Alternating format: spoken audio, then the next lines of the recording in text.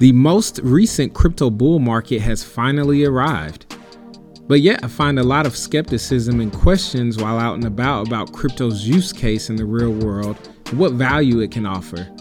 I aim to give a few examples in today's episode to show how crypto can be a technology that puts more power into more hands. Technology is advancing at a rate that potentially we are arriving at a crossroads as to whether we use this technology to benefit the many or technology ends up just benefiting just a few.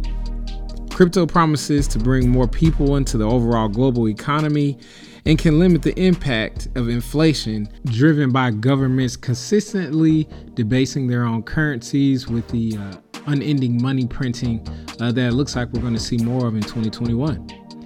Welcome to the Good Samaritan Podcast. I'm your host, Jason Jackson. Welcome to episode 22. Let's get into cryptocurrency and the promise of freedom. Welcome to episode 22. We're going to talk more about crypto. If you guys have been paying attention or if you haven't been paying attention, as of right now, this morning or this afternoon on January 2nd of 2021, I'm looking at my Coinbase app. On my phone, and Bitcoin is currently sitting at $33,030.48. If you've been paying attention in the last couple of months, Bitcoin has pretty much broken all-time highs consistently since November, pretty much right around Thanksgiving, after it had actually a pretty significant pullback. And ever since we had that pullback around Thanksgiving, we've done nothing but break through all-time highs. Ethereum right behind it hasn't had its explosive growth yet, but there's a lot of talk that its time is coming, but it's currently sitting at $782 per coin. So a lot of things happening in crypto. It looks like, as I mentioned in the intro, the bull market is here, and it's just the beginning. 2021 should be one that will be very, very profitable, hopefully for a lot of crypto investors. So I'm looking forward to the ride into this year. But to start off, Happy New Year. Welcome to 2021. 2020 is behind us. Obviously, we're still enduring the pandemic as well. Looks like here in the U.S. we're struggling a bit with the rollout of the vaccine. So hopefully that will pick up, and by summer, your boy can travel, because I'm definitely ready to travel again and move a little more freely in life. But let's get into this episode. I want to bring it back to crypto based on just how the markets are. It's starting to be, the buzz is starting to really get out into the world. Mainstream media actually isn't even covering it yet. Most of the investors that have been buying, or the bulk of the Bitcoin, for example, that has been bought the last few months, has come from institutional investors. So companies like Grayscale are doubling down. I actually just read an article on Cointelegraph that Grayscale bought 3 times as much Bitcoin in the month of December than was mined for the month of December, which means they bought 3 times as much as new Bitcoin that went in circulations, which means the rest of the Bitcoin they bought had to come from sellers and people who owned a Bitcoin already and were selling them on exchanges. So there seems to be a very small amount of supply out in the market, and buyers are starting to get really bullish on crypto, hence the really rapid rise in prices. So that's kind of some of the excitement behind crypto. Why I wanted to do this episode. I'm actually going to do another episode right behind it to talk about more about my personal portfolio and start to cover some of the coins that I have in there. So we'll get into it. I first want to kind of hit off as I mentioned in the intro, I talked about the societal crossroads that we may be at as a society based on really the advancements in technology. And it's kind of putting us at a crossroads and where we, what path we want to choose as a society, whether, that technology will be used to pretty much, help a small few continue to gain a significant advantage over the many. If you know, obviously companies like Amazon and Airbnb, et cetera, or even Uber, they leverage technology because of the productivity and efficiency in that technology, they're able to capitalize on the profits pretty much from every transaction that exists on their platform. So a very small amount of people gets to benefit hugely versus the actual value being offered through the platform. For example, with Airbnb, the majority of the work or the majority of the productivity in the transaction is happening between the buyer and the seller of the space. So you have the person who's renting, and then you have the person who's offering money to rent, and Airbnb plays that mediary in between, and they take a fee for every transaction they help facilitate through their platform. I want to just start there as just an example of that being kind of a path of a centralized way that technology is currently being run, and all of our interactions are running through that platform. So Airbnb has access to all the data for both buyers and sellers on dates and when people have interacted, what amount of money they've charged, and pretty much anything that exists on that transaction, whether that be credit card numbers, bank account numbers, et cetera, will go through their platform. So they're able to, if they wanted to, and I wouldn't say that they are, but just using the example of the situation, that power can be leveraged by a few amount of people. On the other side, though, as we've talked about crypto, as you've heard me talk about crypto on my podcast, the other crossroad or the other opportunity we have is one that is a decentralized world that really helps, maintain our essential freedoms and rights. So I've used Airbnb as a good example in the past of crypto. If there was a crypto company that were to compete with Airbnb and to leverage smart contracts instead to be the intermediary, you're able to deliver more of that value back between the buyer and seller of the space, opposed to the intermediary getting such huge amounts of profits and access to money. And you use the technology to be the intermediary, therefore helping to bring prices down for both the buyer and the seller. So that's always a good example of what the promise of crypto is and what it can allow for people to bring. But as I kind of use that example, if you kind of think about technology, at this point is evolving where it can bring into fruition one or the other, whether that be a more centralized world that can be surveilled or censored because such a small group of people are able to control the technology, versus a more decentralized world that allows more people to participate in the technology, and no singular entity or singular or small group of people have the ability to control a marketplace or have access to ample amount of data. Crypto offers privacy as well, which is some of the concerns of our government. So they're still very early, and a lot of things are still being worked out. But definitely crypto promises to provide the future. And I'll give a great example of that, of what I mean by where we are in that crossroads, and how on one side, a small group of people can use technology to, surveil, censor, or even control larger groups of people. And on the other side, the technology allows for people to, more people to have more power over their lives and not allow a small group of people to control them. So this example I actually pulled from an article. It's actually about a situation that happened in the country of Nigeria. They actually recently officially became the second largest Bitcoin market on Paxful, which is an exchange you can purchase cryptocurrencies, just behind the U.S.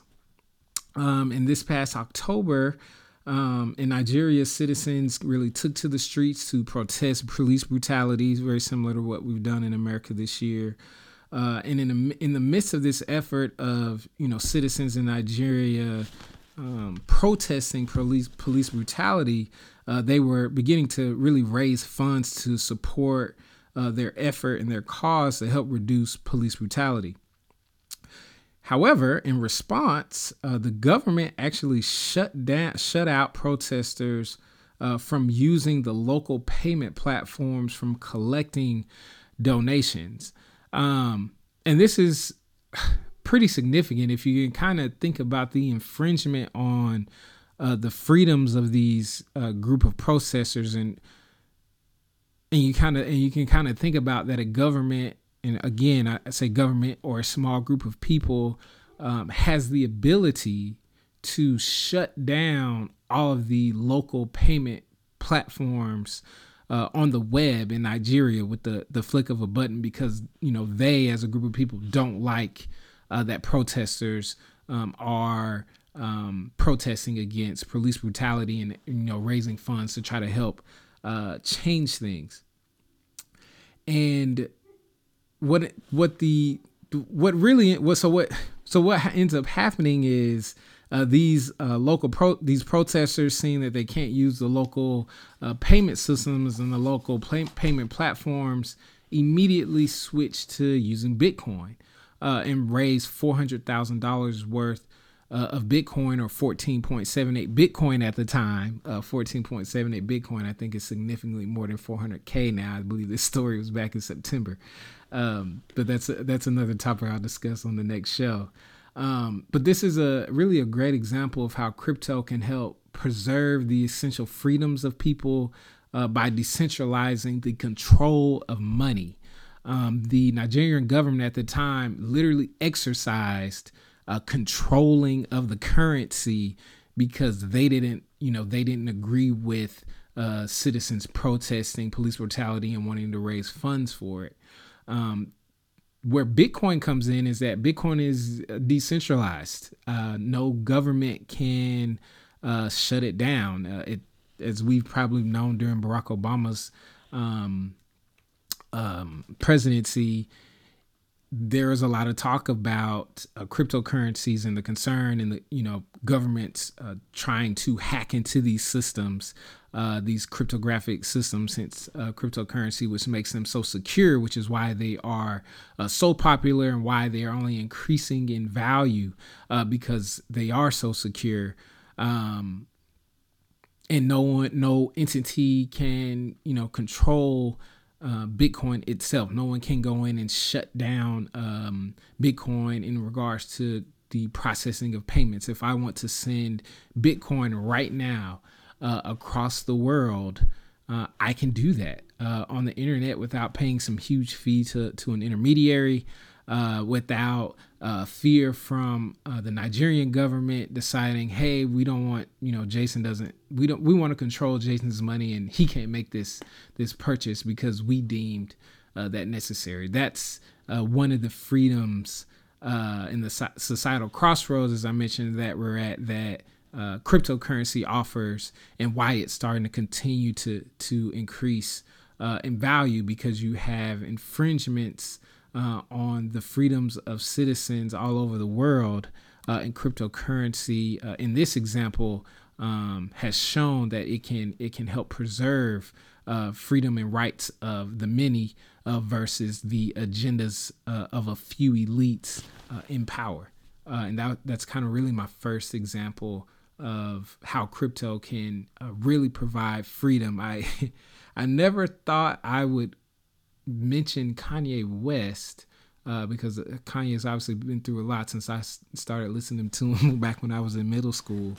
But this is what I think he means when he said on Joe Rogan's podcast that Bitcoin and the cryptocurrency guys are about the liberation of man. And this is a great example, albeit something that happened in Nigeria, in a different part of the world. And it is this crossroads as a society, it is very evident, as on one side, technology has given government more power to censor and restrict any policies or ideas they deem improper, while another technology, the crypto technology, really helps maintain the freedom and rights of the many versus being subjugated to, the control of a very few elite governments or powerful people from different companies, et cetera, et cetera. So for my fellow Americans who, may only see these issues afflicting other places, please remember we have our own examples of government, or our own government really stretching its power over ourselves. And I'm sure you could. I'm sure this has been a lot of topics and a lot of conspiracy theories out there, but I'll stay in facts. If you know anything about FDR, and I would ask you to know your history. I'm a bit of a history buff, so there are things you start to connect as you go forward. One of the best pieces of advice that I received from a very wealthy guy was to study history, and I didn't understand what history had to do with money until you start to realize that history rhymes, and you kind of see patterns, and they help you react in the appropriate way to capitalize on it to hopefully profit in the future. But initially, I did not understand that advice when I got it. But back to the topic at hand. So if you know anything about FDR, Franklin Delano Roosevelt, U.S. president, he did sign an executive order 6102, which pretty much forced all U.S. citizens to sell their gold well below market rates at the time to the government. The government at the time was dealing with a economic calamity, and they were pretty much trying to get all of the actual gold in the country into the hands of the government. So citizens were paid for this gold at the time. You did have citizens who actually went to court over this executive order. But to be as blunt and direct as I can put it, our government and our president at that time wrote into law that required the forceful sale of gold that was in the hands of citizens to the government. So always keep your ears to the ground and always pay attention, and don't think that we're not always, also fighting for our own freedom here in America. We enjoy a lot of freedom, but I would say there are a lot of citizens who keep their eyes peeled to make sure that those freedoms aren't continually infringed upon, because our government, let's not say that they are the perfect epitome of how to exercise power in a country that values and protects freedom in the way that we try to do. So there's that one example, and then the other big example is actually more recent. If anyone knows about the story about Edward Snowden in the PRISM program that was happening in the U.S. government, I believe started at the end of Bush's term and then went into Barack Obama's term as president. Our country pretty much was leveraging technology to build this massive structured program that pretty much infringed on the privacy of anyone who had any data on the internet, which pretty much was all of us, and sucked that up into this huge vacuum, which has pretty much made people skeptical of technology going forward. But just a couple of examples to really show what I mean by us being at a crossroads here as a society, because the technology is advancing at such a clip that very small amounts of people are starting to really see levels of power that have never really been attained in the past. And if there's anything that we all know about power, is that absolute power corrupts absolutely. And as much as we may trust any elected politician, no matter what side they may be elected from, technology is starting to deliver amounts of power that even the humblest of persons may not be able to say no to or will justify leveraging. and cryptocurrency offers to put some of that power back in the hands of people via the money supply. And you guys have heard me talk numerous times about inflation and the printing of money. Even on the and I won't even say the eve, it looks like the most recent stimulus bill and those stimulus checks started to hit bank accounts, I believe, on Tuesday right before Christmas Eve this past week, which is only going to continue to debase the currency and continue to make your money worth less going forward. So that's kind of the first point I want to get there. I want to actually transition that to another big example, which actually is in the country of China, in which they're using technology to implement something called a social credit score, which pretty much leverages a big data system, just like we were leveraging Prism here in the U.S., but not to the extent that the Chinese are now leveraging this system in a way that you are giving a financial credit score. You also now in China can be given a social credit score based on all this data that they're tracking now. And they use this system to reward and punish its citizens, which is, I won't even say kind of scary, is scary. The score pretty much can impact every portion of your life, and a low score can exclude you from well-paying jobs, making it impossible for you to get a house or a car, even slow your internet connection down, or prevent your kids from attending a private school. Or even if your social credit score drops low enough, the government can have you potentially arrested and sent to a re-education camp. These are all things that are of grave concern. And you match this with facial recognition tech and GPS phone locations, and you really hear the concepts of even 1984 coming to life, or the eventual precursor to a Psycho-Pass or Minority Report like Society. This, like I said before, lends to that old adage of absolute power corrupting absolutely. Technology is providing power to a very small amount of people on one side, and then there are also technologies out there like cryptocurrencies that will provide more power in larger amounts of people's hands. So maybe there can at least be a checks and balances, if you say, kind of like the way the U.S. government is designed.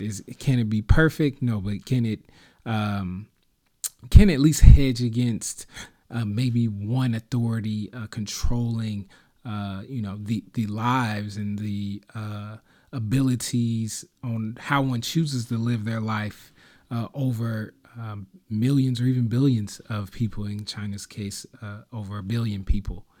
So last example I'll give there, kind of the crossroads we're at, why I'm a big fan of cryptocurrencies and why I thought it was a great time to talk about it now, because I think there are people out there who value cryptocurrencies in a different way. I've given the example of Venezuela. Nigeria provides a great example. And then obviously China has an even larger example, as you can see with their social credit score system. But moving on to the next point I wanted to make on today's show, and it's really in relation to China, and really speaking of China. According to a recent article in Reuters.com, the Chinese economy is now set to leapfrog the U.S. as the world's biggest by 2028 now. So this estimation actually was moved up 5 years because of the huge differences in how the countries really handled the pandemics early on. So, as you might know, China did a legit lockdown. If you were on the street, you almost went to jail. There were even human rights infringements the way that China locked down, but it helped them get past the pandemic obviously a lot better than what we are experiencing in the U.S. as we are every day breaking through new record highs and new hospitalizations as we are as we continue to pretty much stay open. But with that said, because of the way we've handled the pandemics, China's economy, which has been chasing the U.S. for quite a while, I actually think it's a part of the reason why us as a country and our leaders wanted to reopen the economy is because there's this lingering threat in the background of China, potentially passing us in the future. And now that date has potentially moved up to 2028. And the rise of the Chinese economy to the top will definitely impact the pecking order across the world. I'm sure you might have heard about the threat to the U.S. dollar as a U.S. reserve currency. There's a lot of debate over this now. A lot of people, some people don't believe it can ever happen. Others definitely disagree. If you look at the history of reserve currencies, it looks like they last about 100 years. So I believe our currency has been the reserve currency for over 100 years. Funny you kind of look at it like that, but I think the Chinese and the yuan have probably been preparing or trying to prepare their currency to be the world's national reserve currency. And the big reason of why this matters to you as a common U.S. Citizen, if the U.S. dollar ever lost the reserve status, it could easily lead to a 25% drop in the lifestyles that we live, because the world will be doing transactions in a different currency than ours, which would then lead to the value of our currency continuing to drop even more. This fear has increased because of the way that we're printing money, or the way that we're debasing our currency at the moment. I don't believe this is imminent, but things could change. If you don't know anything about the IMF or the International Monetary Fund, they have already approved. It's already approved that 4 other reserve currencies are kind of sitting in the wings: the euro, the British pound sterling, the Japanese yen, and then the Chinese yuan. So this is really important to understand, because the whole reason why those currencies are already approved and kind of sitting in the wings is to really keep policymakers here in the U.S. honest about the dollar, and not really lead the dollar down a damaging path, like regularly printing money and debasing the currency, which is exactly what we've been doing, is regularly printing money and debasing the currency.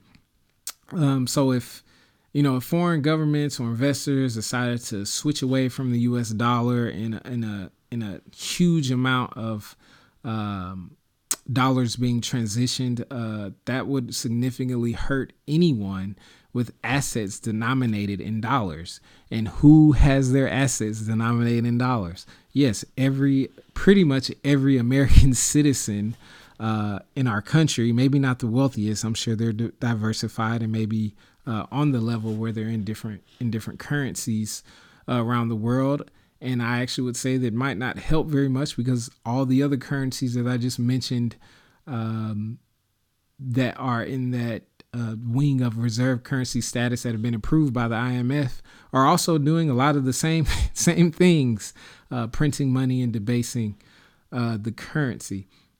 So I say all that to really put it on your mind of, again, another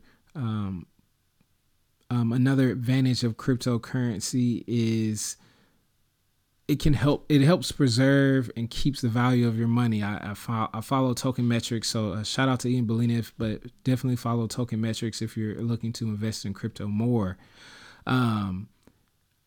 But at the end of the day, one of the big things that he says is it's going to be a financial crime not to be in crypto in the future, because everyone's printing money, not just in our country here in the U.S., but everyone's printing money. And the average person is the one who's going to get hurt the most, whether that be if the US dollar loses its reserve status, whether it doesn't lose its reserve status, it's still going to lose value because we keep pumping money into the economy to help buoy the economy. And eventually that money printing will come to hurt a significant amount of people in the future. I think our leaders, particularly from the Fed, will realize probably early to mid 2020s that rates will have to go up. And when rates go up, the economy is going to get hurt pretty significantly. The last time the Fed started to even raise rates, the economy started to slow down pretty significantly. So they reversed course there, started dropping rates significantly. And oh, by the way, then a pandemic showed up, which made kind of gut punch the economy that was already kind of trucking on life support. So there are a lot of things happening around you that impact your money and the value of your money and what that money can ultimately purchase, which leads to ultimately what kind of lifestyle you can have and whether you can own assets in the future or not. If you can recognize what happens with inflation, as we've talked about before on this podcast, is when those prices go up, but you're making the same money year after year, or quietly is kept, the quiet thief we know as inflation. You'll wake up one day and you won't be able to afford to buy a lot of things that were very normal in this country, like home ownership. It's become increasingly difficult to buy a home because housing prices have skyrocketed. And this is all being helped by inflation out in our economy. So this is really just a second big point to pay attention to what's happening around you, what cryptocurrency offers, because, and this is not all cryptocurrencies, particularly Bitcoin, but not every cryptocurrency is deflationary, has a set cap limit on how many is in the market. But since Bitcoin is the most popular, this cannot happen. It cannot, Bitcoin, at least as it stands now, cannot be created out of thin air. Which prevents the debasement of the currency, which is why prices will continue to rise because there's a low supply. You have a lot of institutional buyers who have come into the market to purchase Bitcoin, which has driven the prices up to where we are now, and will continue to drive the prices up going into the future. If you want to have a more direct rundown on Bitcoin, definitely check out my episode on cryptocurrency and Bitcoin. To have a better understanding of Bitcoin and the blockchain technology. So that's really just the second point I wanted to make there on what's kind of really happening out in the world, why cryptocurrency offers a promise of freedom to the many people that exist in the world, opposed to the technologies that are being created that are kind of infringing on those freedoms, whether it be privacy, whether it be following you around the internet, looks like following you around the world, is also continually being developed as there will only be more and more cameras in society, cameras on drones, and those machines are only learning to get better and better and better at recognizing who you are. So as those technologies continue to increase and to grow, governments and people in a very small group will continue to leverage those technologies to their advantage. My advice to you is also support the technologies that help advantage you as an individual, and it helps advantage society in general. I don't think any of us want a too small group of people to have an increasing amount of power over the rest of us, because there's nowhere else for us to go. This is the only planet that we all have to live on and to share equally, hopefully, as best as we can. But to help fight inequality when it comes to your financial standing in the world, cryptocurrencies definitely will help to provide that. If you're looking to get into crypto, like I mentioned, Tokenmetry is a great place to go to. to sign up and learn there. There are plenty of other books I have recommended in the past that definitely you should consider, and I hope you consider to look more into cryptocurrencies and what they can mean for the world. I believe 10% of all assets will be tokenized in the future. This was a stat this was a stat given out by the World Economic Forum. So the future is coming, and just make sure you're awake to capitalize on it before it gets here, because blockchain technologies are here to stay. Cryptocurrencies are here to stay, and it's only just the beginning. I think this decade will be the defining decade for cryptocurrencies and blockchain technologies going into the future. So make sure you're paying attention. I hope you enjoyed today's show. Definitely check us out on Instagram. We're at the Good Samaritan Podcast on Instagram. Glad to be back. It's another great new year. Glad to get some more content going for you guys. As you may remember, I have a new beautiful baby girl. So the last 6 weeks we have been in infant mode.